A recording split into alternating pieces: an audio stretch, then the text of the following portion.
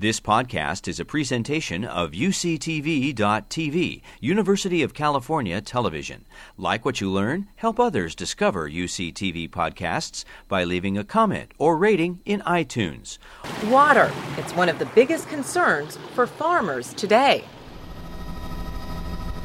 Across California's vast, lush agricultural communities, you can't go a couple of days or even a couple of miles without hearing one concern or another about the state's water supply.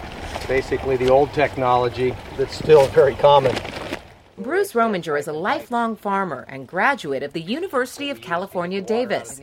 He still relies heavily on research and information that comes out of the university. The stuff they're doing now in soil science is fascinating, and it's important for what the consequences of the way we farm are for the climate change.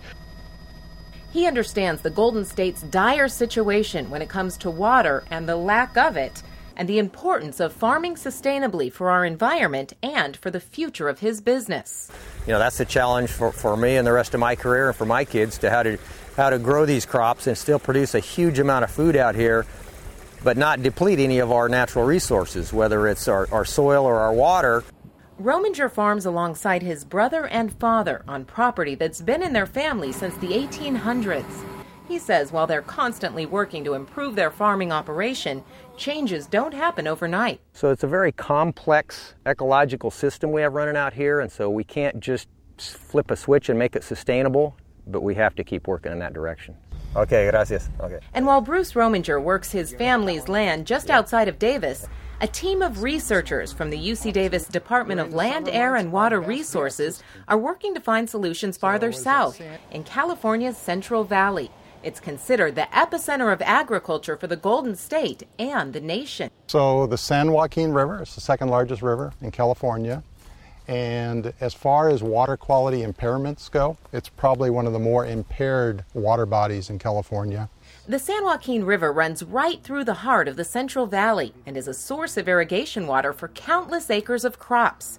It's also a landing pad for pollutants like nitrogen, phosphorus, and pesticides that come from both agricultural and municipal sources.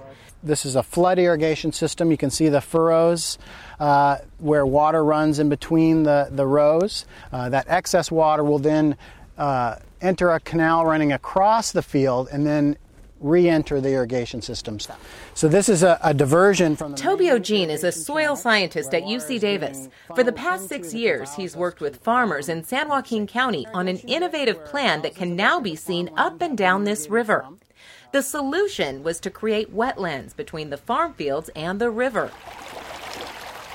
The wetlands act as a filter system, removing an estimated 50 to 90% of the contaminants before they return to the river. These relatively small tracts of land are providing a very large service and filtering vast acreages of land, so it doesn't affect their bottom line much because this was marginal land in the first place. It's estimated that 90% of the natural wetlands in this region were removed at one point to make way for farming. Now scientists and farmers are seeing the benefits of restoring them. UC Davis scientist Randy Dahlgren says nitrate levels in this body of water consistently increased for decades until the 1990s and are now holding steady. We've been actively involved with monitoring here to understand what processes are working within the stream. So that's the percentage of saturation of oxygen. Dahlgren has been testing and tracking water quality issues on this river for years, most recently working with the U.S. Geological Survey on a joint project looking at one of the main contaminants, nitrate. The question that was being asked is how much of the nitrogen, the nitrate in particular, in the San Joaquin River, just behind us here, is coming from groundwater sources. The scientists use a meter with water quality sensors attached to it. And what's the electrical conductivity in salt here? Conductivity is 2.8 decisiemens per meter. The sensors allow them to look at a variety of things from temperature to salts to how much oxygen is in the water. There's very little nitrate making it to the river because we have this natural protection mechanism here of the riparian zone where the soils have no oxygen, which leads to the loss of nitrate to the atmosphere. This system, and thanks to research like this, scientists are gaining a better understanding of how many aspects of farming affect our environment. With which Bruce Rominger says helps him to better protect the land that he loves to farm on. We never recognized 10 years ago that we had to worry about what happens to our fertilizer as it volatilizes and goes up into the atmosphere. But that's an issue that we all have to deal with, and Davis is out here with their instruments testing that and telling us, when you irrigate this way, when you fertilize this way, this is what happens. Today, the Romingers are in the process of switching from furrow irrigation, like you see here, to an underground drip system that requires less water and means a bigger yield. It's a costly and lengthy process, but Bruce Rominger says the investment is worth it to ensure this soil will remain rich and productive for decades to come. It's not only soil and water that are heavily studied on the UC Davis campus, but also the effects of agriculture on the air we breathe. That's the focus of another researcher who's created a unique facility to study air quality. What you see here are the so-called bovine bubbles, and we built those a couple of years ago. Right now, obviously, there are no cattle inside. Frank Mitlerner designed the bubbles as a way to measure the amount of greenhouse gases that cows produce and study how to reduce it. Today, they're moving 14 cows into each bubble, where they'll live for 3 months while Mitlerner and a team of students make adjustments to what they eat, including trying out a feed additive that could make a difference in the amount of gas they release. Here, we know what the incoming air looks like with respect to these compounds, what the outgoing air looks like, and how fast the air exchange is. So we can calculate very precisely what the contribution is of an individual animal or its waste or the feed or other items on air pollutants that we measure. When it comes to air pollutants, Mitlerner says the front end of the cow's feeding cycle is the largest contributor to certain gases, both what cows eat, a fermented feed called silage, as well as what they emit by belching.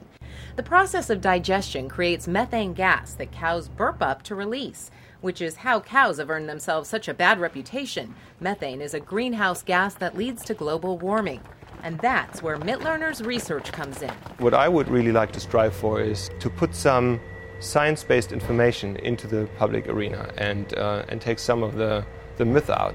Which he has already done. Mitlerner challenged a 2006 United Nations Food and Agriculture Organization report that said livestock exceeds transportation in greenhouse gas emissions. The UN report quantified global livestock emissions as being 18%, but Mitlerner's research found that in the U.S., livestock actually contributes only 3.4%. It was a discovery that brought him international attention. I'm an eternal optimist, but these challenges that we are facing are indeed substantial. Today, Mitlerner serves as chair of a global partnership project to assess the environmental impacts of livestock production. It is a UN appointment. He says that in order to feed our growing population, we need to find new ways to create more food with less of an environmental impact. There's no other country in the world that uses fewer animals to produce a given amount of food than what we do here. The average cow in California produces 20,000 pounds of milk. In Mexico, a cow produces 4,000 pounds of milk. And in India, one cow equals only 500 pounds of milk. From now on, every 11 years, we add another billion people to the world population. Within my lifetime, the human population has doubled. And here comes the big problem. The land that we use to feed all the people in the world, the arable land that can be used for crop or animal production, is a set amount and cannot be increased. We have to continually improve what we're doing because obviously what everybody's doing on this planet is not sustainable. So it all comes back to sustainability, farming this land intensively, profitably, and carefully. These are enormous challenges that our next generation of farmers will face, but they'll do so armed with answers that researchers are seeking right now. Less land, less water, higher prices for all your inputs. You're going to have more regulation, and that's a constant battle for farmers. Finding that balance is really hard, and I don't know if we know it yet, but we're making progress. I believe with the education and the science that's ongoing, we will be able to come up with practices that will be environmentally sustainable, while at the same time feeding more people. I think UC Davis is really a role model with respect to marrying agricultural productivity and environmental impact research. This is really the university where the nexus of productivity and environmental quality research takes place. You've been listening to a podcast by University of California Television. For more information about this program or UCTV, visit us online at uctv.tv.